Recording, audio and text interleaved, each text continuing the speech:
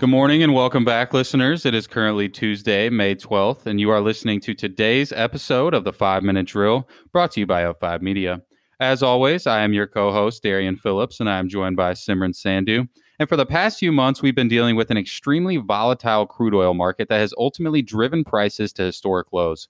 And as of recent, we've seen these prices begin to slowly rebound, currently hovering around $24.14 a barrel in the U.S.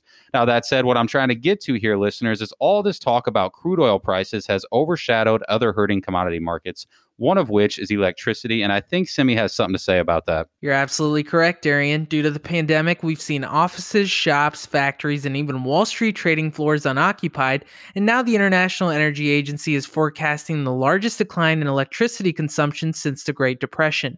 As a result, electricity prices have significantly declined in the U.S., especially in New York City, where wholesale power prices average roughly $16.50 a megawatt hour. This is down by more than a quarter compared to January. But on that note, what do we see with U.S. stocks, Darian? Well, markets saw marginal movements across the board, with the Nasdaq coming out as the winner for the day. The tech-heavy index rose by 80 basis points, while the S&P 500 increased by a mere 10 basis points, and the Dow fell by 40 basis points. And let's take a moment to reference back to BlackRock and how they're setting themselves up to go toe-to-toe with large banks. Yesterday, they got one step closer as PNC Financial Services has exited their investment in the firm, and now BlackRock has officially removed its obligations to any other banks who've previously backed the company. I will say PNC did come out a winner on this one. They originally bought $250 million worth of equity in BlackRock, which is now worth $17 billion.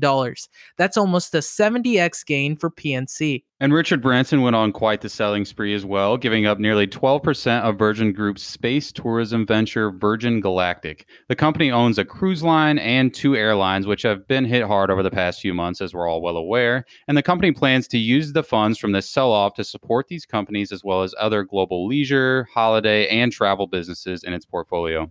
Yeah, they're finding a way to stay afloat during these turbulent times, but let me tell you, Neiman Marcus is burning through cash like we've never seen before. After filing for bankruptcy, they expect to go through an additional $300 million before it can reopen stores, and that's a lot of designer apparel they're going to have to sell in order to make up for it. And if you remember, listeners, last week we noted that Simon Property was going to begin opening its shopping malls at select locations across the country. Well, now the company has reported that it plans to have roughly 50% of its malls and outlet centers reopened by the end of this week. As a result, their shares rose by 3% in after-hours trading. And Elon Musk is channeling his inner Tony Stark as he defies local county orders by planning to restart Tesla's California production. And he also stated on his personal Twitter that if anyone is arrested, he asks that it is only him. Oh, I'm finally figuring it out. He's trying to go to Mars so he can get out of California. It's really all starting to make sense now. But anyways, I do have a quick question for you listeners. I was just wondering, are you struggling to decipher what information to believe about the coronavirus right now? If so, it's good to know that you're not alone. A new survey showed that 78% of Americans believe that misinformation about the virus is a major problem right now, and Twitter is taking action to try and solve this issue. In particular, the company has started to add labels to tweets that have disputed information about the coronavirus, so be on the lookout, listeners. And on a similar note, Johns Hopkins Bloomberg School of Public Health has just created a new online course on contact tracing.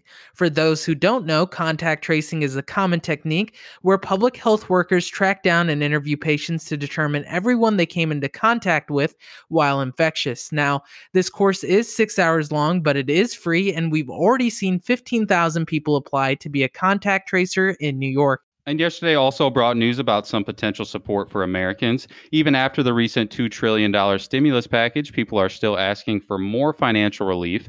And the Trump administration is now considering letting workers access Social Security benefits early in exchange for lower payments later. Needless to say, this would definitely make for an interesting economic case study. Hey, I think we can comfortably say that there are going to be a lot of case studies to come out from this whole thing. But anyways, folks, that wraps up today's episode. And as always, make sure to subscribe for our weekly newsletter on up5media.com. And we look forward to seeing you bright and early Wednesday morning as we continue our journey to redefine how you experience news.